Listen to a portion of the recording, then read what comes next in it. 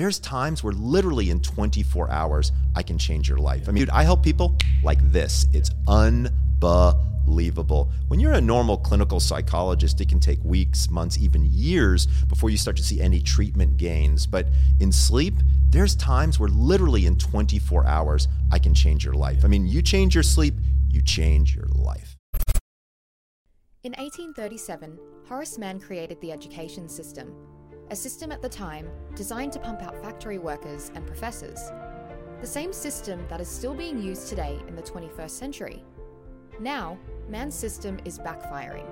We are being moulded by the same industrial system that has existed for close to 200 years. That system delivers us into a digital economy that has no need of our outdated skills. This isn't our teachers' fault. This isn't the government's fault. This is due to a rapidly changing world full of technology and unforeseen circumstances. And us Gen Zs are caught in the middle.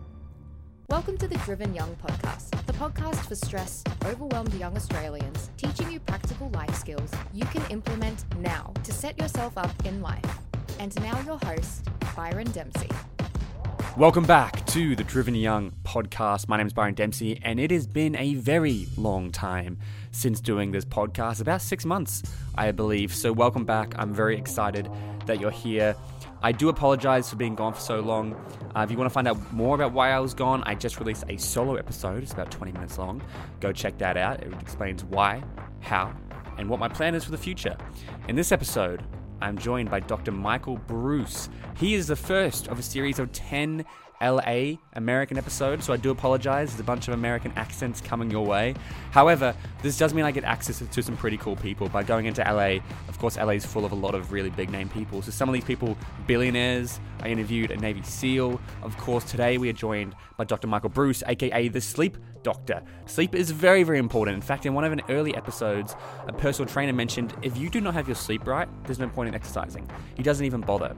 And so in this episode, Michael carved his own pathway into medicine without going into medical school, and he's been a private practitioner in psychology and sleep medicine for the last 25 years. Dr. Bruce is also a best-selling author of The Power of When, The Doctor's Diet Plan, Good Night, and Energize. In this episode, we talk about secret hacks to and for sleep, debunking common sleep myths you may have heard, finding out that your sleep routine is genetics. Not only is it genetics, but often it's based on your age as well. And we all fit within 4 different types of chronotypes: the wolf, the lion, the bear, and another one. I'm not going to spoil it all, and maybe I just forgot. However, there are 4 chronotypes, and we all fall within one of these, and it can change throughout our life. And finding out your chronotype will greatly impact how you sleep and where you get your energy from. And of course, the pathophysiology of caffeine and how it affects you. How does coffee affect our sleep? How does coffee affect our mental well-being? So get comfortable, listen in. This is a great episode. It's an absolute banger. You're going to love it. Dr. Michael Bruce talks on podcasts and interviews like 3, 4, 5, 6, 7, 8 times a week.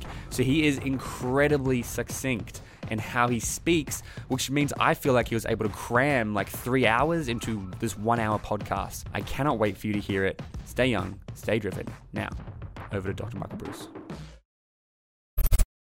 Dr. Michael Bruce, the Sleep Doctor. That's me. I'm happy to be here, man. This is going to be fun. I'm very excited. This is my first interview in LA, so I'm here for 2 weeks. We've got I was just saying, we have a mutual friend who introduced us, James Whitaker, who's going to be coming on the podcast very shortly. But I'm always excited to do episodes like this because I find I kind of have 2 episodes. I have episodes that are just good value to young people and use like mindset or all these different things. Then I have episodes that are like history or sleep, and I find that's when we get the detail and can get really deep. Now, obviously, keeping in mind, we have a much younger audience, so probably maybe a bit of a different audience to what you're used to. I'm not too sure. Good news is everybody sleeps. Exactly. So I can pretty much talk about any type of demographic in terms of sleep, and some of the things are actually quite similar. Yeah. And some of the things, if I knew some of the things that I know now when I was between like 15 and 25. Oh, dude, I'd have crushed it much earlier. Right, and this is the advantage I want to give these people. It's kind of like a cheat code. Yeah, it is. So I watched your TED Talks. You've got some pretty interesting stuff. You've written a bunch of books as well, which is amazing. And so before we get into it, I always ask one question, and that's very, very simple. That is, what did you do after high school? What did I do after high school? And what was like the thought process for you? What was going on in your head there? So right after high school, I was pretty confused. I'll tell you that. I went into college. And when I went into college, I decided to study psychology. To be honest with you, it was where all the cute girls were. So if there were cute girls in the class, that's where I was headed. Very nice. And then I actually started to really enjoy clinical psychology quite a bit. Made it through undergraduate college and decided I was going to go to graduate school to get a PhD in clinical psychology. And what ended up happening once I did that was I was thinking I was going to be a sports psychologist. So I wanted to be the guy. I was not very good at sports in high school, by the way. Like I was kind of the nerdy guy who just kind of hung out. Thank you. And didn't really get to do a whole lot of sports. I wasn't particularly popular. I was kind of like, the guy in the corner. And I figured if I became a sports psychologist, I'd get to hang out with all the athletes, all the cool folks, and teach people how to, throw more accurately or run faster, do all those kind of cool things. Unfortunately, the best sports psychology internship. So when you're getting a PhD in clinical psychology, you do a residency or an internship the same way an MD doctor does. The best one in the country was at the University of Mississippi Medical Center in Jackson, Mississippi.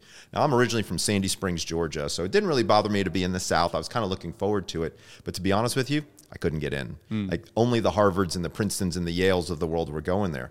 But they had a sleep track. So they had a grant where they were giving people fully funded internships if you were willing to study sleep for 6 months of your internship. And so I was like, aha! Loophole. Exactly. Yeah. I was like, they don't know they think I'm not going to be in their program, but I'm going to be in. So I sold myself as a sleep guy, and I figured as soon as I get there, I'll just transfer and go right over, right? No problem.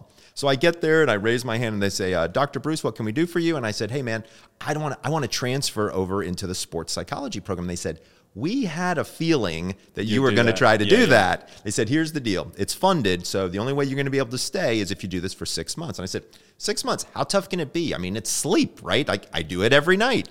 And by the third day, I absolutely fell in love with clinical medicine, clinical sleep medicine. Dude, I help people like this. Yeah. It's unbelievable. When you're a normal clinical psychologist, it can take weeks, months, even years before you start to see any treatment gains. But in sleep, there's times where literally in 24 hours, I can change your life. Yeah. I mean, you change your sleep, you change your life. And you found that to be quite addictive to see the change in people and have completely them come back like, addictive. Oh That's exactly the right word for it. Because you're with these people and they show up and they've got anxiety, they've got depression, they've got confusion, they're kind of lost. And a lot of it is because they're sleep deprived. Like, let's be fair. When you're sleep deprived, what kind of good decisions do you make? Yeah. None. So the goal here was to see if I could help people gain some level of clarity by giving them a biological function like sleep to do really, really well. I felt like I opened doors for people. I mean, again, you change your sleep, you change your life. Yeah. And I mean, you've kind of come in at a beautiful time, haven't you? Because I feel like sleep has become so popular. I know, right? Over the last kind of, maybe 5 years. Hopefully I've had something to do with that, yeah, right? I imagine you would have. And, just kind of going back, because a big theme of this podcast is figuring out what to do with your life. At 18 years old, we have this expectation. You got to go to college, I had university. No idea I was going to be a sleep doctor. And that's it. This is what I hear from everyone. So I liked how you just kind of like followed a path. Okay, you're interested in sport. Let's just follow that pathway. And then as a byproduct, you fell in love with something completely unpredictable. Yeah, it was bizarre. I mean, to be clear, the path was girls. Yeah. Right? Like, I took the psychology classes because they were cute girls. I went into clinical psychology, there were cute girls. And then I was figuring out to be in the sports world. And again, it was just kind of this interesting path. And also, to be fair, it was academically kind of interesting, like learning how people tick and kind of understanding the psychology behind why you do the things that you do. People always ask me all the time, well, did you become a sleep doctor because you had a sleep problem? No. Yeah. Did anybody in your family have a sleep problem? No. Do I currently have a sleep problem? No. But the dramatic change in somebody it's kind of inspirational. Absolutely. And I was mentioning I run a program for young people. Right. So in 2 days, we always love, because a lot of kids in the room don't want to be there because their parents made them go along. Right. So imagine, hey, you have to go learn about bettering yourself for 2 full days, right. 9 o'clock to 9 o'clock at night. Oy. Big days, right? Yeah. And, it always sucks having people who don't want to be there, but they're the ones who get the most change. And Absolutely. At the end of it, when they come up to you, it's like, that is addicting. That feeling of being able to help people so quickly. It's so much fun. See fun. a visual change. I also find it addicting in a different way to you. Sure. But it is, and it feels good because you're giving back to people. Well, and if you give them a skill set, it's one thing to like, what's the old saying? If you give a man a fish, he eats for a day. You teach a man to fish, he eats for a lifetime. I think that's kind of the same as what we're talking about here. Is you're giving people skill sets that if they learn them young, and you can really carry them through, dude, you can do anything. It's unbelievable. And that is the key point. Like, a big reason I started what I do is because I was in this business and I went to all these events, and I was the youngest in the room by a decade. And they would always come up to me and be like, Byron, God, I wish I knew this when I was 18 or 19. And it sounds like you said the same. Like, you were saying on camera or off camera, I can't remember. You were just saying, but if you can get these skills at 21, 22, yes, what a superpower that is. Oh, it's really interesting. And a lot of things, here's the problem, is people kind of think, oh, if I don't sleep a lot, like, I'm a stud, it's cool, blah, blah, blah. This whole generation has figured out that that's total horseshit, right? They figured out, like, holy cow, I need to sleep. What I've discovered in kind of the 15 to 25-year-old span of people nowadays, they're starting to value sleep. They're starting to say, hey, I don't want to overwork myself. I don't want to do 80-hour work weeks. I want to learn about how to take care of my body so that way I can actually enjoy whatever the career path is that I choose. Yeah, and that very much is, this generation I feel like is much more hyper aware of being taken advantage of in the workplace, sort of thing. Yeah, well, it's funny because when I was growing up, there was no such thing as work-life balance. Yeah. Right? It was called work-life integration. Yeah, same thing. Like, there was none of that stuff in there. And now I have a next week, 21-year-old son and a 19-year-old daughter, and they're kind of walking into this, and they have a very different perspective. It's so different, and I think it's great. Yeah. And so let's jump into some of the stuff about sleep. I guess we'll start off with why. You know, you mentioned that, better sleep, better life sort of thing. Why is that? What is the negatives of having poor quality sleep? So that's actually the right way to ask it, because people always say, well, what does sleep do for you? Well, here's the thing. We have better science on what lack of sleep does to you rather than what does sleep do for you. So what I try to tell people is sleep affects every organ system and every disease state. Literally everything you do better with a good night's sleep. So what do I mean by that? First of all, let's kind of define what is sleep deprivation first. Like, what is bad sleep? Because some people think of sleep only in minutes. I'm going to tell you that you should also think about it in terms of quality. So a lot of people say, oh, did you get your 8 hours of sleep? Me personally, I never get 8 hours of sleep. Ever. It's just not what I do. I'm a 6.5 hour sleeper. And I'm the freaking sleep doctor, right? So like, how does something like that work? The quality of my sleep is so high, it allows me to be able to do all the things that I want to do. Like, this is my first cup of coffee today. Right. It's 3:00 for anyone listening. Exactly. Right. And so like, you kind of thinking through that as an idea, and it's just because I'm cold. It actually wasn't because I wanted the caffeine.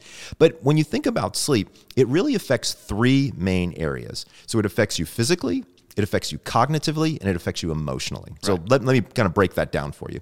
So physically, we're talking about things like reaction time, right? So if you're driving a vehicle, if you're, you have a job where you're doing manual labor, something like that. For guys out there physically, if you are sleep deprived, and we'll define what that is in just a second, your level of testosterone drops by almost 30%. Wow. 30%. So if let's say you're a basketball player in one of the national leagues, right? And you're 22 years old. If you're sleep deprived, you're playing like a 33-year-old. Right. Bro, you're going to get crushed, right? That's just the physical. Cognitively, memory. Your memory goes out the window when you're sleep deprived. You can't process things, and you're a very poor decision maker when you're sleep deprived. I mean, think about it. When you're tired, just like, shit, make it happen, whatever I need to do. And then emotionally, let's be fair. Who wants to get into an emotional discussion with a sleep-deprived person, right? I think, did you say you shouldn't have an argument after 11 o'clock or tough conversations after Absolutely. 11? You should never have an argument after 11. You should try not to have any arguments, period. But look, if you want to discuss things, I get it. But being thoughtful after 11, especially if that's not kind of one of your prime times, and we'll talk about these things called chronotypes and how some people are prime at night and some people are prime in the morning, it can be a disaster. So those three areas, and let's be fair, your audience probably already knows that, right? Yeah. They know what happens if they pull an all-nighter. You know what's going to happen? They might do okay on the test, but they're going to be crushed the next day. Well, that's the thing. It's like, would you say it's better to do an all-nighter and cram information, or better to go to bed early get a good night's rest, and maybe wake up a little bit earlier, and then do some information. Because So for me, like, there's no way I'd do an all-nighter. Yeah, I'll so just it be all fried. depends. So number one, an all-nighter is never a good idea. Yeah. Like there's plenty of data behind it. But there are a couple of different steps in between an all-nighter and getting a full night's sleep. So what most people don't know is sleep runs in between 80 and 120 minute segments, on average about 90-minute blocks, right? So here's what I tell people all the time. Look, if you really screwed up and you didn't study the right material, or you've got a ton of information that you've got to get to, do yourself a favor and get at least 3 hours or 4.5 hours. Get 2 of those 90-minute blocks or 3 of those 90-minute blocks. Because here's the thing. During REM sleep, that's when you move information from your short-term memory to your long-term memory so that you can regurgitate it on the test. So the problem is that a lot of kids they'll stay up all night, they'll be jamming caffeine all night. They'll get through half the test and they can't remember the rest of the material because it hasn't logged into their memory yet. That's one of the things that sleep really does. But to be fair, I'd love it if people could get at least 6 hours of sleep a night. So that's 4 of these 90-minute chunks. Usually you should be spot on by then. Yeah, and that's assuming you get good quality sleep. And that's the great question to ask, right? Is how do we know, do we have good quality sleep or bad quality sleep? Now, a lot of people will turn to me and they'll say,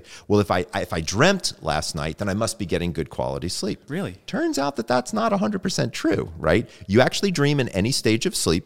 And dreaming, actually, REM sleep, which is kind of where you do most of your dreaming, gets bigger and bigger as you go throughout the night. So when you're thinking about quality sleep, here's the best metric out there. When you wake up within 3 or 4 minutes of waking up, if you feel pretty bright-eyed and bushy-tailed, you got good sleep. Really? Okay. Yeah, absolutely. Now, as of right now, and kind of in today's vernacular, we see trackers, right? So I have a Ring tracker that tracks my activity, tracks my sleep. Some people have them on their wrist. Some people can have bands across their chest. So there's a lot of different ways that you can actually track the quality of your sleep. But to be fair, like I know what that data means because I'm a freaking sleep doctor, right? Most people really don't. And so what you're looking for is what's called stage 3, 4, or delta sleep and REM sleep. And if both of those combined can make up about 50% of the night, you're in business. And so is that deep sleep? Is that like, or is that something Deep sleep is stage 3, 4, and REM sleep is very different. REM sleep is where we have that memory committal and dream. Deep sleep is where you get the physical restoration. Right. So what I tell people is early part of the night, you get that physical restoration. And if you think about it, whoever, created us, whoever that happens to be, they did it in a pretty smart way. And so what happens is the first third of the night is where you get the most deep sleep, which is, again, is that physical restoration. So, if a saber-toothed tiger wanders into your cave or, a fire alarm goes off, your body can be up and ready to roll, physically speaking. But if you can get through the whole evening, that's where the mental part comes in. Right. Okay, interesting. And I mean, you mentioned you wanted to clarify what sleep fatigue was. And I'd be curious, do you have people who don't even realize they've been fatigued for maybe years at a time? All the time. Right. All the time. Because it just becomes a norm. Well, because they think, well, I guess this is how I'm supposed to be. I'm married, I've got 3 kids, or I've got a new job and it's keeping me up and all these other, pieces of nonsense. When at the end of the day, if you go on vacation for 5 to 7 days and you get what you consider to be a decent amount of sleep during that period of time and you wake up without an alarm clock feeling pretty good, you got good quality sleep. And that's the amount of sleep that you need. What's interesting is sometimes the timing can change. So we're talking about adults, we're talking about kids, we're talking about even younger. Each one of those demographic ages has a different timing that there is associated with their genes. So some people say, are you a morning person? Are you an evening person? Turns out a lot of it has to do with how old you are. Right, because I think you mentioned obviously kids are morning people, right? That's why they're up at 5 or 6 a.m. Exactly. So I created a system called chronotypes, and to learn what your chronotype is, you can go to chronoquiz.com, and we'll have it in the show notes and all that kind of stuff afterwards. But if you take the quiz, depending upon what your age is, I can kind of almost cheat and know what your chronotype is. So most kids, and when I say kids, we're talking about 15 to about 22, 23, are what we call a wolf or a nighttime chronotype. Now, you might never have heard this word chronotype, but if anybody's ever called you an early bird or a night owl, that's what I'm talking about, right? And think about it. When I was, 18 years old, what did I want to do? I wanted to stay up until 2 a.m. and sleep until noon the next day, right? That was awesome. That was the best thing for me to do. It turns out that's genetic. And so there's a lot of parents out there who are like, oh, you're a lazy bum, get out of bed. Actually, you're genetically that I've way. got an excuse. Exactly. Well, I've taught a lot of kids how to teach their parents, like, hey, mom, hey, dad, let me sleep in on the weekends.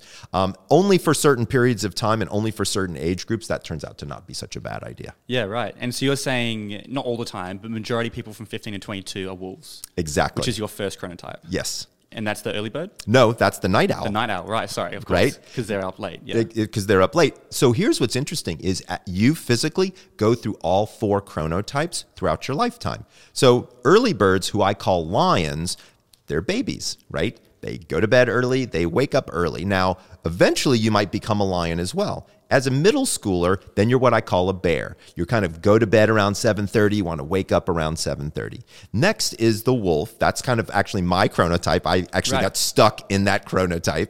But what's interesting there is we're the ones who want to stay up late and sleep late. And then there's a 4th chronotype called a dolphin. Now, dolphins are very, very different. And that's actually my contribution to the literature, was I actually found out that there is a genetic predetermined sleep schedule for this kind of chronotype called a dolphin. And it's erratic.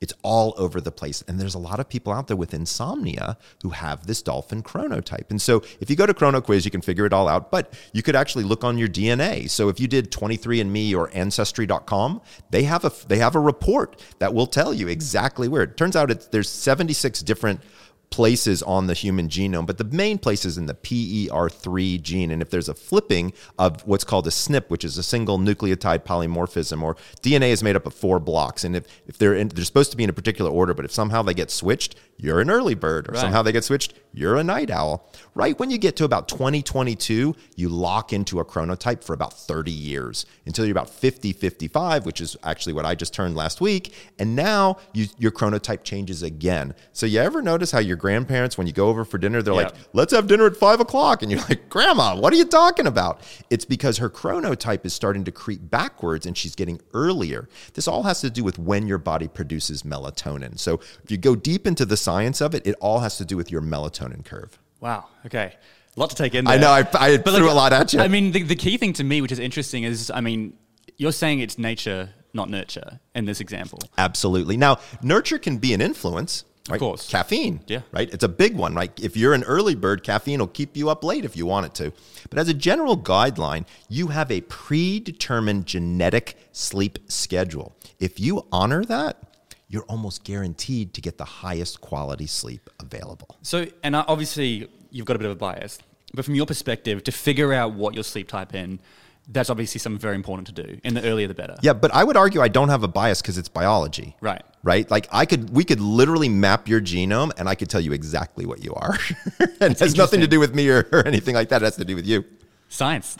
I love it. And I mean, I don't want to go into the chronotypes too much because you've put so much content out there. I know. I mean, crazy, if anyone's interested, go take the quiz, which will be in the show notes, and go watch your TED Talk where you summarize it in like 10 minutes. Yes. But you mentioned the bear, sorry. Yes. My accent coming through. It's all good. The bear. And by the way, you named them basically because the animals, that's their sleep schedule, right? Yeah, so the animals actually follow the same sleep schedule. Kind of a funny story. When I was writing the book, you're in your publisher's office, and I had created these 4 avatars, but we had never quite figured out what we were going to call them. Somebody wanted to call them colors. Somebody wanted to call them crystals. It turns out nobody wants to be a platypus. Yeah. Right? You know? Hey, right. Nobody on. wants to be a porcupine. So I had to find inspirational animals that actually fit the chronotypes. Yeah. So lions are animals that wake up early and have their first kill before dawn. Right. So that makes sense. And who wouldn't want to be a lion, you know, king or queen of the jungle, right? Bears, which is the one you just mentioned, they hibernate. They're kind of solar sleepers. So they like to get up around the sun comes up, like to go to sleep when the sun goes down. Wolves, which is me, are the night owls. Everybody knows wolves hunt in packs late at night. Dolphins was kind of an interesting one. People are like, what's the sleep schedule of a dolphin? It turns out that dolphins sleep unihemispherically. So half of their brain is asleep while the other half is awake looking for predators. Wow. And I thought that kind of feels like an insomnia because they're never quite asleep. Wow, interesting. And so you've got these 4 chronotypes and people should go figure it out. But let's say they've figured out what they are. Sure. I think I'm a bear. Okay. I mean, I wake up quite early. I wake up around 6. Okay. You might be leaning towards an early bear or a late lion, but I'm with you. I don't know if that's because I simply... Is this when you're in Australia or is this when you're here? Oh, here I'm out of whack. I bet. We can talk about jet lag in a minute. Yeah, jet lag's big. Like It's Australian huge. jet lag is savage because It's awful. It's 20 hours and like all my friends. Dude, I can help you on the way home. Don't worry. Oh, amazing. And so, yeah, jet lag is interesting. But I wake up because, I like to have that routine. And so for me, there's so many benefits to waking up early. I definitely get tired at night. And when I'm in Australia, I almost never use my alarm. I have it there, but I wake up at like 10 minutes before it. That is the key. So the thing you just mentioned, waking up within 5 to 10 minutes of your alarm naturally, that means you're in the right spot for your chronotype. That's great. So you're going to get the highest quality sleep. If I can digress for just a second, I want to tell you about an experiment that I ran helped us figure this out. Because everybody wants to know, one of the big things that I get a lot of athletes, I get a lot of celebrities, a lot of people out there who say, how do I get 8 in 6? Right? I know I need 8, but I only have time for 6. How do I do that, Michael? This is exactly how you do it. If you follow your chronotype, your sleep schedule begins to compress. It's really interesting. So I did the experiment on myself because I'm like, if I'm going to talk about it with people, I better fucking do it myself, right? So I go to bed at midnight and said, I'm going to just let myself sleep. And at the beginning, I was waking up at like 7:30, 8 o'clock. And then I just kept, consistency was really the key factor here. And then all of a sudden I started waking up at 7:30. Then 7:15, then 6:45, then 6:15. My body will not let me sleep past about 6 o'clock. Same with me. I go to bed at midnight, click, I'm up. Same with me, I get super high quality sleep because I track it and I'm getting all the right percentages, but it's all condensed. And so one of the key things that I do with, again, athletes, celebrities, whoever, musicians, is if we can get you to the highest quality sleep for you, everything gets easy. Right.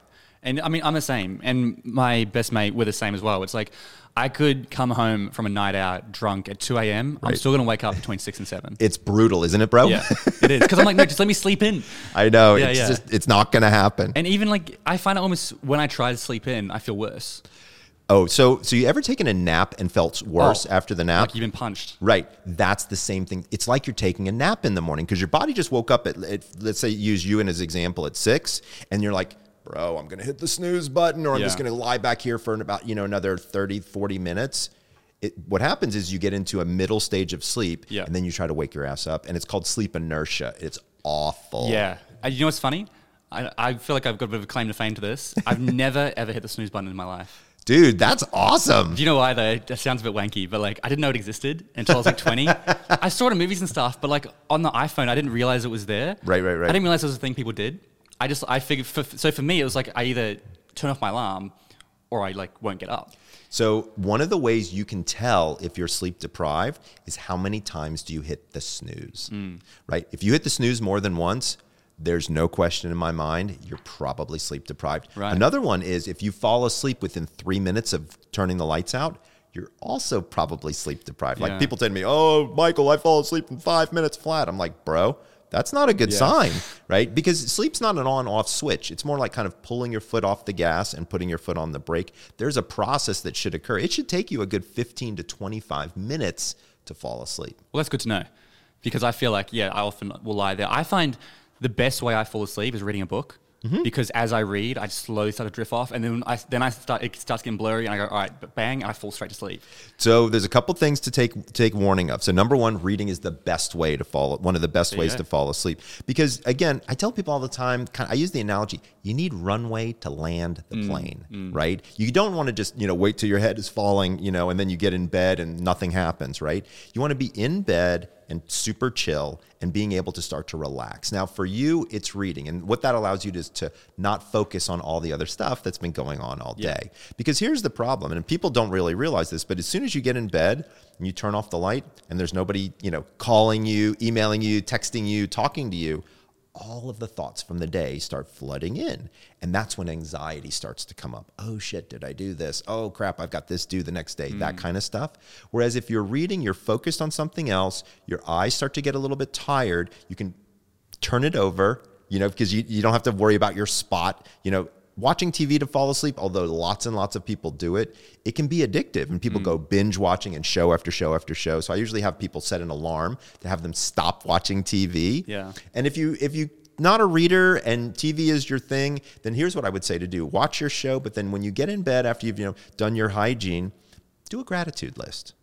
Just in your head, like what are the things that you're grateful for? Some days it might be a lot, some days it might not be much, but believe it or not, there's data to show that optimism before sleep not only helps you fall asleep more faster, but gives you more positive dreams. Wow. Dude, what could be better? Yeah. And I'm a big fan of the gratitude list. I think the other benefit of doing like even a little one, we have 3 questions. It's like, who am I grateful for? What am I grateful for? And it could be tiny. It could be, I'm grateful that person let me cut in or something. Absolutely. And I'm the grateful reason I got dinner. Yeah. The reason I like it is not necessarily when you write the list, but because you have to write a list at the end of your day, it means you're looking for things to be grateful for throughout the day.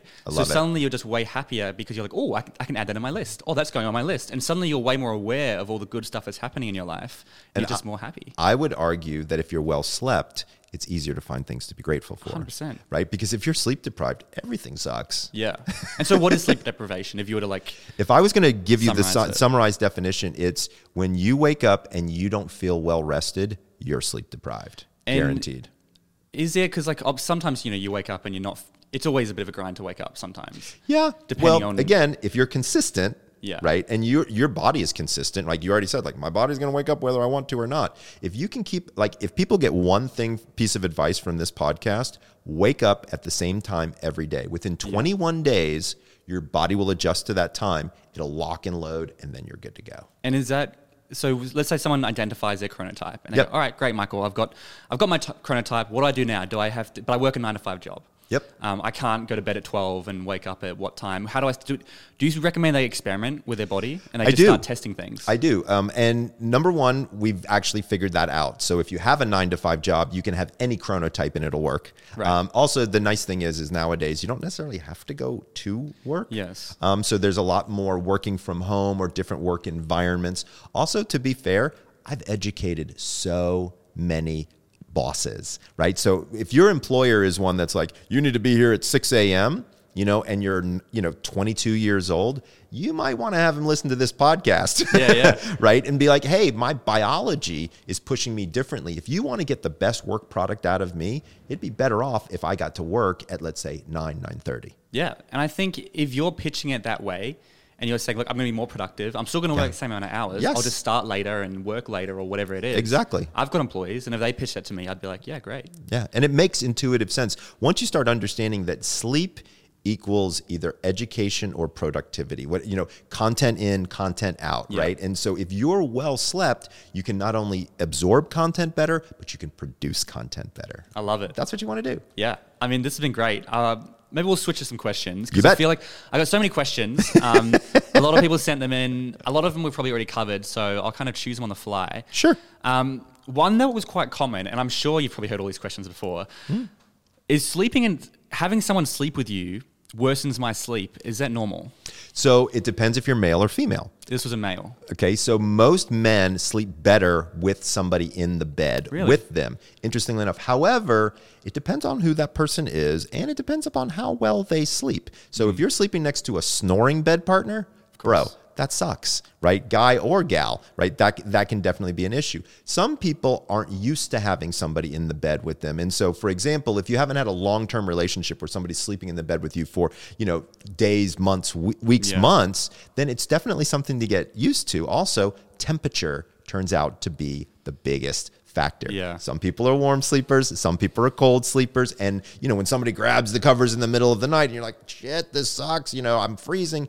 The other big thing is the mattress, right? So some people like a firm bed, some people like a soft bed. So there's a lot of compromise that has a tendency to go on. But as a general guideline, men have a tendency to sleep better with somebody in the bed, and women have a tendency to sleep better without somebody in the bed. Now, you haven't asked me about animals, which is a whole nother factor. And I wasn't going to, but I'm interested now. Well, so I don't know if this is the same in Australia, but here in the States, lots of people have their animals sleep with them in the bed. Yeah, when I was living with my parents, my dog would often sleep, depending on who we wanted to choose. Right, exactly. He might sleep next to you or at the foot of your bed or whatever. Right, and so that whole pack mentality can sometimes be incredibly nice. So as an example, my wife, we have two dogs, and they both sleep in the bed with us. Me, my wife, the 2 dogs. I mean, it's like Lion Country Safari in there. It's ridiculous, right? So I've gotten used to that. But one of the dogs snores. And as he's gotten older, the snoring is getting louder. So it can be disruptive at times as well. Yeah, right. No,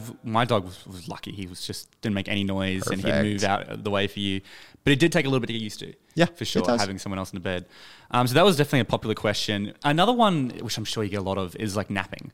What are your thoughts on a 2 p.m. nap, or like, is that something we should be doing? I got a whole thing on napping. Let's hear it. I'll just lay it out there. So first of all, many people don't know, but there are different types of naps out there, okay? And here's the key. You either want a short one or a long one. You don't want one in between. So you either want one that's the one where you feel like you've been punched in the face. When exactly. You wake up. Yeah. So you either want a 25-minute or less nap or a 90-minute or longer nap. 90 minutes, remember, is that length of the sleep cycle. Yeah. So if you can go through a full 90 minutes, you can really make up for some lost sleep, if you will. But the 25-minute nap is the one that I tell people about most. Now, you actually mentioned, do you nap at 2 p.m.? You picked the actual perfect time of day This to is nap. when I like start to go down. So let me tell you why. Turns out it's in your biology. So as we're falling asleep, and this is in the evening time, our core body temperature rises. It hits a point right around 10:30 or 11, and then begins to drop. That drop in core body temperature is a signal to your brain to release melatonin. Right. Turns out there's a second drop somewhere between 1 and 3 in the afternoon, usually 2 o'clock. And so it's called a bimodal distribution of your body temperature. And so when your body temperature goes up a little bit at 2 o'clock in the afternoon, you're going to get sleepy. And so taking a 25-minute nap there is not necessarily the worst idea. Now, if it's 2 o'clock and your boss is looking at you like, hey, bud, I don't think you should be napping, here's an easy thing to do. Don't grab a coffee, right? Which go outside and get a little sunlight. Yeah. Because melatonin is, we call it the vampire hormone. It only comes out in darkness. And so if it's not dark, if you've got direct sunlight, then you can thwart that and kind of push on.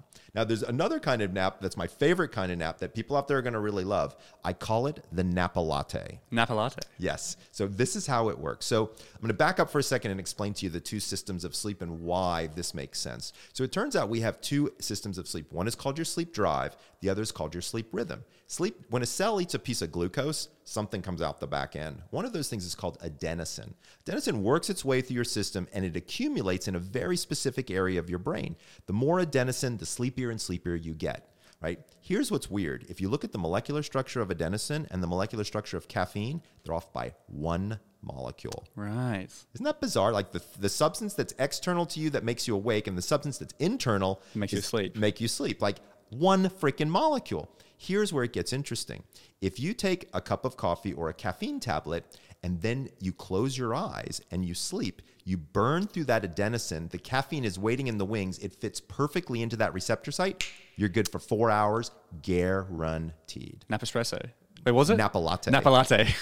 It works like a charm. But don't do one every day. To be clear, I don't want people Napa Latteing every day. Yeah. But it's a great thing to use like right before an exam, or if you're going to do a performance, or if you've got something with sports or something like that, it works like a charm. So could we just repeat that again? So you're saying have the coffee and then close your eyes. Here's the thing. You want about 100 milligrams. So you want a small cup of coffee, like a 6-ounce cup of coffee. So here's the whole thing.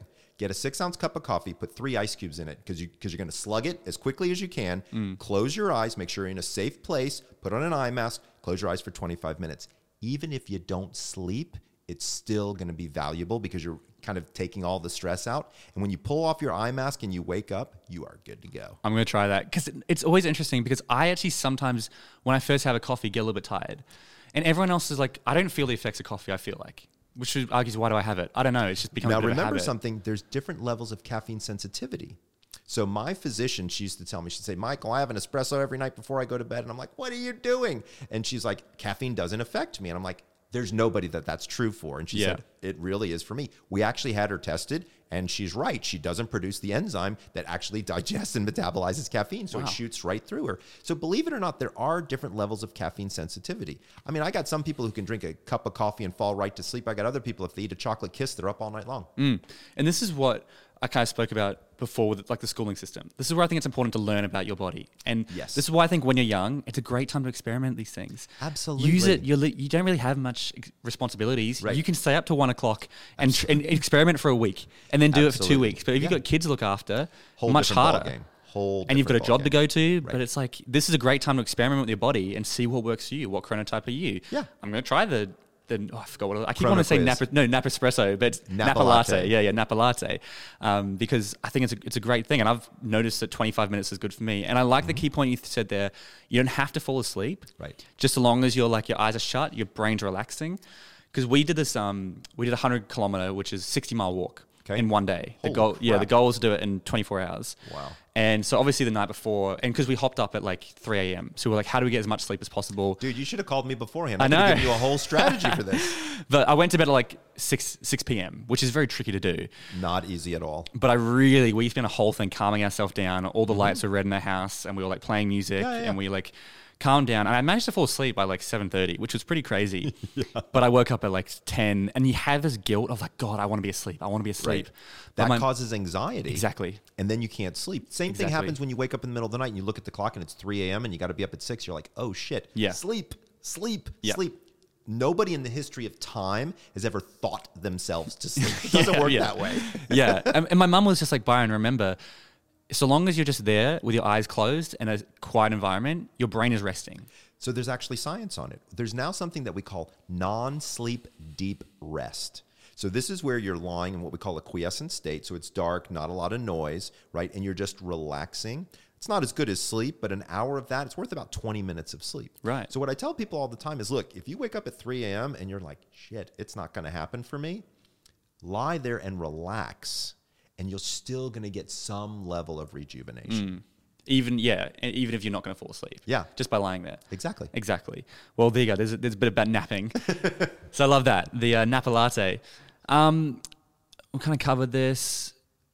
So there's a question here that what is the optimal time to sleep? But it sounds like there is no optimal time. It's all based on your chronotype. Yeah. Right. And so once you go to ChronoQuiz and figure it out, you can actually play around with it. And it's got a little bit of give to it, maybe a half an hour to an hour on either side. But once you find it and you lock it in, bro, everything gets easy. There's actually an optimal time for sex, optimal time for drinking coffee, optimal time for food intake. Yeah. Because it's all based on your hormones. And actually, my third book called The Power of When, it's not a sleep book. It's like a life book. So once you figure out your chronotype, you can actually log in to anything that you want. Perfect time to talk to your kids, perfect time to tell a story, perfect time to tell a joke. Like, it's insane. Yeah. Because I remember in your TED talk, you had like a spreadsheet sort of. And it's like, if you're a wolf, you have coffee at 7 o'clock or whatever times and everything. Exactly. So yeah, definitely go check that out, guys, because I think that's super, super valuable. This one, I have very sensitive eyes. I have quite light eyes, and so like in the sun it hurts a lot. I always carry sunglasses, and I find like, especially because I work at my computer most of the day, Right. I get quite computer fried. But then in bed, I really use that blue light thing. But I don't know how strong the science is behind the lights and stuff. So yeah, I know a lot about blue light. Is that true? So here's what's interesting is your blue light sensitivity is based on those melanopsin cells I was talking about earlier. But here's what people don't really understand is it depends upon how much blue light you got earlier in the day has an effect on if blue light is going to be affecting you at night. I personally wear blue light blocking glasses. They work great. Now, I'm going to be fair. Some people now use the clear blue light blocking glasses. They don't do shit. That's what I've heard. Because the ones I have are like these ugly, bright orange ones. Those are the ones that work. They don't look nice. And they don't look great. Like, you look like, the guy from X-Men. Yeah, that's exactly what I have. They're like cycling glasses. Right. Like $20 on Amazon. Right. And they work. Like, they actually work. What I do, for example, is I might bring those with me if I'm flying to Europe. Like, let's say I was flying to do the podcast in Australia. Yeah. I would actually bring with me my own sleep kit that would have blue light blocking glasses. I would also bring a light box, because if you institute light or if you give yourself blue light, you can actually shift your circadian rhythm. Right. That's how I'm going to help you on your way home. I was about to say, so you're like fixing your jet lag before you land. Absolutely. That's cheeky. That's very cheeky. Awesome, bro. And so, yeah, because I've also seen, I'm not very good at like science stuff, but based on the research I saw, I was like, seemed pretty good to the me. clear ones, no one could back it up. They were like, you need three things. You need the color, you need the angle, and you need the coating. Yeah. Right. And so what ends up happening, the color has to do with brightness. So the coating is what they can put on any glass, which reduces the specific frequency, which is 460 to 490 nanometers of light. That's blue light, and it hits that eye and it kind of does all that funky stuff. You can coat any lens to do that, but the light will still be bright. And that's where the amber part comes in. The angle has to do with, you want something, so you mentioned you used cycling glasses. those are perfect because they wrap all the way around. Yeah. What you don't want is exterior light coming in or coming up from beneath, because that's where it messes you up. Right. Yeah. So the cycling ones, again, they don't look very nice. Yeah. They're $20. And I'd only wear them from like 7 o'clock onwards if I was Right. working or something. But I found that really beneficial to me because I literally, if I blue light is in a computer or phone, I have like a small headache. Oh, well, here's one other thing that you may not know about is there's a free software called Flux. That's what I use. Yep. And I max it out. It's fantastic. I have it at the max. Yep. Yeah, And Flux. that's So where it's you like, want to do it's it. like bright orange. People always freak out. They're like, what's going on with your computer? I'm like, nah, that's just me. But here's one thing, the things that are on the phone don't work. The Apple, like, It's bullshit. it's really weak. It's bullshit. Like, think- there's actually a study that looked at it, and it does nothing for changing melatonin production. So you'd have to wear the glasses. But if you can Right. get Flux on your computer, you're good to go. Yeah. I mean, my recommendation is always just try to avoid being on your phone late at night anyway. For sure. Here's the biggest problem with being late on at your phone is it's not necessarily the blue light that's giving you a hard time. It's the engagement. Yeah. It's keeping your brain awake because you're Right. like, you're texting, you're Dude, watching if you're TikTok, looking whatever. about if you're trying to get your high score on Candy Crush, Yeah. you ain't trying to go to bed. Yeah. It's keeping your brain awake. Right. And that's where TikTok is really dangerous. Because TikTok is so like, It's unbelievable. your brain does not stop. I have to set an alarm sometimes. Like, I give myself like 20 minutes on TikTok, because if I don't, I could be there for an hour and a half. Oh my God. Easy. You lose 30 minutes. And I like have it's my own nothing. TikTok videos teaching people about sleep. Yeah, It's yeah, ridiculous. Yeah, so I talk about this stuff as well. And I'm like, this is hypocritical. Right. How many hours should we sleep? You kind of already mentioned that. So as a general guideline, somewhere between 7 and 9 seems to work. But if you can figure out your chronotype and layer it in, I'm a 6 to 6.5 hour guy. I'm 55 years old. This is the level of energy I have every day. And so you notice a huge difference when people can massive. nail this. Yeah. It's massive. If you can find your zone, it's kind of like your swim lane. Yeah. If you can find your swim lane and keep doing the breaststroke, you're going to be in good shape. Amazing.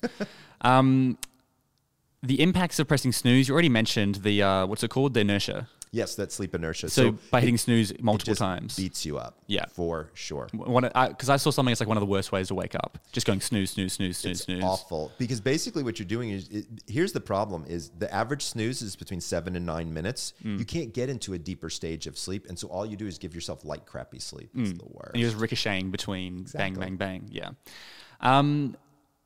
Never argue at 11 or run at dawn. So I tell people this all the time, because here's the problem is you get emotionally involved, you get emotionally volatile. Even like, you don't even want to, like, as an example, I have one of my patients is a very famous electronic dance music guy. His name is Steve Aoki, right? So he's like the stadium shows. He doesn't go on until 11, 3. And, one of the things we have to do is we have to figure out how to keep him calm after the show. Otherwise, he's up for 3 or 4 hours after the show because he's been out there bopping it around, right? And so thinking through that, here's the one metric that people need to know is it's all about heart rate. If you can get your heart rate below 60, you can enter into a state of unconsciousness. So a lot of people are like, okay, that sounds easy, Michael. How do I do it? One of the easiest techniques you can use is something called 4-7-8 breathing. So you breathe. Oh, I heard this recently. It's super I saw- cool. where did I hear it? TikTok. Probably from Maybe me. it was you, yeah. It's my biggest TikTok. So you breathe in slowly for a count of 4, you hold for a count of 7, and you push out for a count of 8. So the science behind it is kind of interesting. And so when you breathe, so first of all, most people are shallow breathers. They don't fully breathe in and fully breathe out. So you end up with carbon dioxide weighs more than oxygen, so it sits in the bottom of your lung. And so if you breathe in deeply, you can really fill that lung. When you hold, you burn through the oxygen. And when you push out at a count of 8, you literally dump all that excess carbon dioxide. Right. So your heart doesn't have to work as much, which slows down your heart rate. And it's once you get below a heart rate of 60, that's easier to get into a state of unconsciousness. And so you're saying anyone who struggles to go to sleep, how many times do you recommend it? I do 7 to 8 cycles, but I actually have people using it in the middle of the night as well. Right. So let's say you wake up at 2 o'clock in the morning, you look at the clock. Oh shit, what am I supposed to do? Number one, if you don't have to pee, don't pee. Now I want to be clear. If you got to go to the bathroom. But here's what happens. You go from a lying position to a seated position to a standing position. You walk across your room. Guess what? You just jacked your heart rate up. Yep. Turn the light on. Bang. Right. You're done. Yeah. Definite. So strategically place night lights along the way for you, like one in the can and one on the way. Yeah. Right. And then when you get back to bed, again, if you had to pee, it's 4-7-8 breathing and just chillax. And remember that non-sleep deep rest, right? So don't get anxious about it. Say, you know what? I heard that sleep doctor guy, and he said, I'm going to do that 4-7-8 breathing for 5 to 7 cycles. and I'm just going to chill here. And what that does is it lowers that anxiety, lowers that heart rate, allows the natural sleep process to take right over. I think it's really good because it gives you something to focus on as well. Exactly. Because like people, I remember we were at this event and these two girls were talking to us and they're just like, yeah, man, whenever I go to bed, I literally lay in bed for an hour and just overthink everything I did that day. Yes. And she's just... Bad idea. And she was like, I think about everything I said wrong. I'm like, oh my God, that sounds awful. And she's like, it is. And I'm like, why do you do that? And she's like, I just can't help it. And so this helps you not think about those because it gives you something, okay, 1, 2, 3, 4, and out. Right. So it's in. Oh, sorry, in. So in. it's in. Yeah. 1, 2, 3, 4. Hold 2, 3, 4, 5, 6, 7. Out 2, 3, 4, 5, 6, 7, 8. So you have to have more out because you want to dump all that excess carbon dioxide. Yeah. And so that, again, it's almost meditative in a way. You can is. use that to focus on. So there's a little hack. Lots of hacks. Those are. The coffee hack, this hack. And I love how practical it is. Something I really like about you. You take these ideas, which are, for most people, incredibly complex, simplify them and say, all right, here's what to do. And I make them actionable. Exactly, actionable, which is what I love doing. You know, that was one of my other issues with school is like you learn all these things and you never implement them. It's hard. Well, and it's hard. It's like, who cares about the history of blah, blah, blah? Like, how is that going to help me? This shit helps. Yeah, immediately. Right. You mentioned the best time. Oh, no, you didn't. What was the best time to drink coffee, or does it depend on your chronotype? So a little bit on your chronotype, but I can give you some general guidelines. So here's what's interesting. Well, do you think we shouldn't drink coffee if you can avoid it? Okay. So if there was a universe where I could actually get people to not drink coffee, that would be amazing. But let's be fair, bro. Never going to happen. It's never going to happen. It's the #1 abused drug in the world, more so than anything else, right? But here's a couple things to know. In order for your brain to get out of a state of unconsciousness, you need 2 hormones, adrenaline and cortisol, and they pop and they bring you out. If you compare the strength of adrenaline and cortisol to caffeine, it's like comparing cocaine to weak tea. Yeah. Okay? So people tell me all the time, they're like, I can't wake up unless I have my cup of coffee. Bullshit. Here's what I'm telling you. #1, you're probably waking up at the wrong time or you're probably sleep deprived.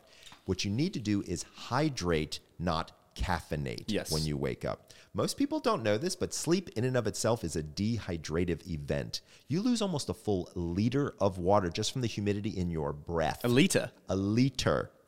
Right? So think about it. You're drinking the night before, which definitely kills your hydration. Then sleep takes another liter out. You wake up and you drink coffee, which is a diuretic and makes you might as well be a raisin by the time it's all said and done. Coming out of you. So wait 90 minutes, hydrate. I say anywhere from 16 to 18 ounces of water. So one of the things I help tell people, as soon as you wake up, I tell them to do the 3 15s. 15 deep breaths, 15 ounces of water, 15 minutes of sunlight. Sunlight turns off that melatonin faucet in your head. You've now hydrated. You've woken up and become present. That's what the breathing does. And you have a great, great morning. If you wait 90 minutes for your first caffeine, here's what happens. The adrenaline and cortisol finally start to drop at around 90 minutes. And so when you drink caffeine, it actually boosts them up. It will change your existence. Everybody I get to just wait 90 minutes after they open their eyes to have their first cup of coffee, they usually only need one, which is kind of nice, and it works like a charm. Yeah, and it's something I've been doing. And I find it easy because I go to the gym in the morning, and so it's like once I've done my routine and I'm back, I'm starting my day, it's been about 2 hours anyway. Perfect. And it's like I don't need coffee to go to the gym. No. And so, I think it's super important. And so you're not saying, it doesn't really matter what time you wake up, so long as you wait 90 minutes before the coffee. Exactly. Or replace the coffee with water. Absolutely. And then the other thing is when do you stop? So people always want to know, like, when's the last time I can have my caffeine? So #1, I hope that you only needed one in the morning. But again, I'm not so foolish as to think that that's how people are going to really do it. Yeah. You really want to think about stopping around 2 p.m. And here's why. Caffeine has a half-life, depending upon how quick of a metabolizer you are, of somewhere between 6 and 8 hours. So if you stop at 2, 8 hours later is 10, which is kind of when most people are starting to think about going to bed. But half of the caffeine is still wandering around your brain. So for my insomniacs, I'm like, bro, back it up. Like, see if you can only have 1 cup, somewhere around 9, 10 o'clock, and then be decaf for the rest of the day. I mean, my perspective is if it's that hard to quit, that's an addiction. You got a problem. And it's like, there's something wrong there. It's like, I drink coffee, but if someone said you can't have coffee for a week, that doesn't bother me too much. Yeah, I don't drink coffee every day. It's one of those things where, like, I got it today because I was cold outside. Yeah. And as you can see, I think I've had like 4 sips. Oh my gosh. Yeah, you've had like that. Also, American coffee, enormous. I know, it's ridiculous. Like I don't understand why we get these monster coffees. This is a small or regular. This is a short in America. Yeah. Like this is all I want. It's crazy. Like he got me a large, which I never would have ordered myself. But like, to be clear, we'll get the camera on it. Yeah. I've literally only brought it down by an inch. Yeah. It's down like a tiny bit. Look, this has been so good. Such a fascinating episode. I got a few more questions, and I'll go into my final question, which is not to do with sleep, but you can make it whatever you like of it. Have you heard of this 8-minute military nap? I have. Where they put their legs up? I have. What are your thoughts on that? I think it's bullshit. Really? Yeah. So at the end of the day, if you're in the military, number one, you're in a very different situation than 90% of the people out there. What I can tell you is that what that technique does is it lowers your heart rate very, very quickly. And you're already probably so damn tired that boom, you can fall asleep. Now, what the data about 8 minutes is kind of interesting. That comes from NASA. And what we learned is a 7 to 8 minute nap will give you enough level of alertness to change your perception. So that's why they use it in the military settings. But as a general guideline, it's really not going to probably be as effective as you want it to be. Yeah, because you see a video of it, and of course, as humans, we see, only 8 minutes, bang, I can save time, and you go, I want to do that. Right. But you're saying in the normal day environment, it's not that practical. It's really not that. 25 minutes or less. And if you really want to get a big bang, try the Napa Latte. Yeah, totally. Don't do it every day, but try the Napa Latte. You'll find it works pretty well. Interesting. And we got here kind of the final question before getting to the last one. Mm-hmm. 8 hours of sleep in the modern day. So let's say, I don't know, 11 o'clock until whenever, 6 or 7. Yep. Versus like primal sleep, as in following the sun. What are your thoughts on that? Because obviously, we used to just go to sleep when the sun went down. Yep. So when we were back in the day, when we were an agrarian society, like a farming society, right? Here's what you would do is you would go to sleep right after the sun went down because you had to get up when the sun came up. Believe it or not, in the middle of the night, people would wake up in the middle of the night, have another meal. Sometimes. Really? Oh yeah. We used to call it the second sleep. Right. Then the Industrial Revolution, this asshole Thomas Edison invented the light bulb and screwed it all up for all of us. So now everybody's compacted sleep. When you look at it from an evolutionary perspective, what's happened is our bodies have now adapted to this. So the idea of the primal sleep is probably no longer a good idea. However, there was one study that kind of throws that into the woods, which was interesting. And I use into the woods because they took a bunch of insomniacs camping and they said no clocks. Go to bed at, when the sun goes down, wake up when the sun comes up. None of them had insomnia by the time they left. Right. That does throw a bit of a spanner, doesn't it? Right. So it's interesting to kind of see. I would argue that you need to learn about your body, right? Like I really liked when you said, look at you. Like, there's a lot of people out there who are saying and doing a lot of different stuff, right? Who cares? You need to worry about you and what your body is telling you. And when your body tells you it's tired, it's because you're either not getting the quantity or the quality of sleep if it's 3 o'clock in the afternoon. And if you spent all of your 20s figuring out your sleep, your nutrition, what works for you. Are you kidding me? You're going to crush it. Exactly. But then we have the perception, 30, oh my God, life's starting to get, right. That's how it feels when you're like 21 or 18 or anything. But Absolutely. It's like, my God, if you can get that sorted, surround yourself with some friends, figure out your sleep cycle, what food works for you, your diets, all that sort of thing. Like, oh my gosh, the value of that is what I tell people infinite. all the time, especially young people who are like, oh my God, 30, that's so old. If you want it to feel old, don't eat well. Yeah. Don't sleep well, and stay in a dark room by yourself and not have any friends. And I can assure you, your 30s are going to suck. Exactly. And that's kind of like where my program comes in, and that's why I try to give them good quality people and teach them kind of that stuff. But look, this has been an incredible episode, and thank you so much for coming all the way out here. Sure, no problem. This has been amazing. My final question, which I ask every guest. Okay. It has nothing to do with sleep unless you want to make it. We'll see. It's just, what advice would you give to an 18-year-old today? Or your daughter's 19. What advice would you give to someone of that age group? So it'll probably be a piece of sleep advice. Love it. Because that's kind of where I'm at with it. But wake up at the same time 7 days a week. Okay. Like, people ask me, like, Michael, if there's just one thing that you could do, honestly, 7 days a week, Saturday, Sunday, wake up at the same time. It will serve you so well. Amazing. And the other big thing is hydrate. A lot of people really don't think, especially when you're young, you don't think about hydration, but hydration turns out to be such an important factor for almost your entire body. Yep. And again, if you can't commit to 7 days, it's like, come on, it's not that difficult. It's really not hard. Yeah. And once you do it for about a 21-day stretch, your body gets used to it and it'll start to happen like it does with you naturally. Yeah. And so, I mean, that's a good one. Give it a month. Yeah. Give it a 30 month. days. Yeah. and figure out, go do the test, which we'll put in the links and everything. But Dr. Michael, thank you so much for coming on. You know, My such pleasure. a privilege to have you on. I know you're a busy man. You got lots happening. You know, I'm sure we'll see lots of these clips on TikTok and whatever.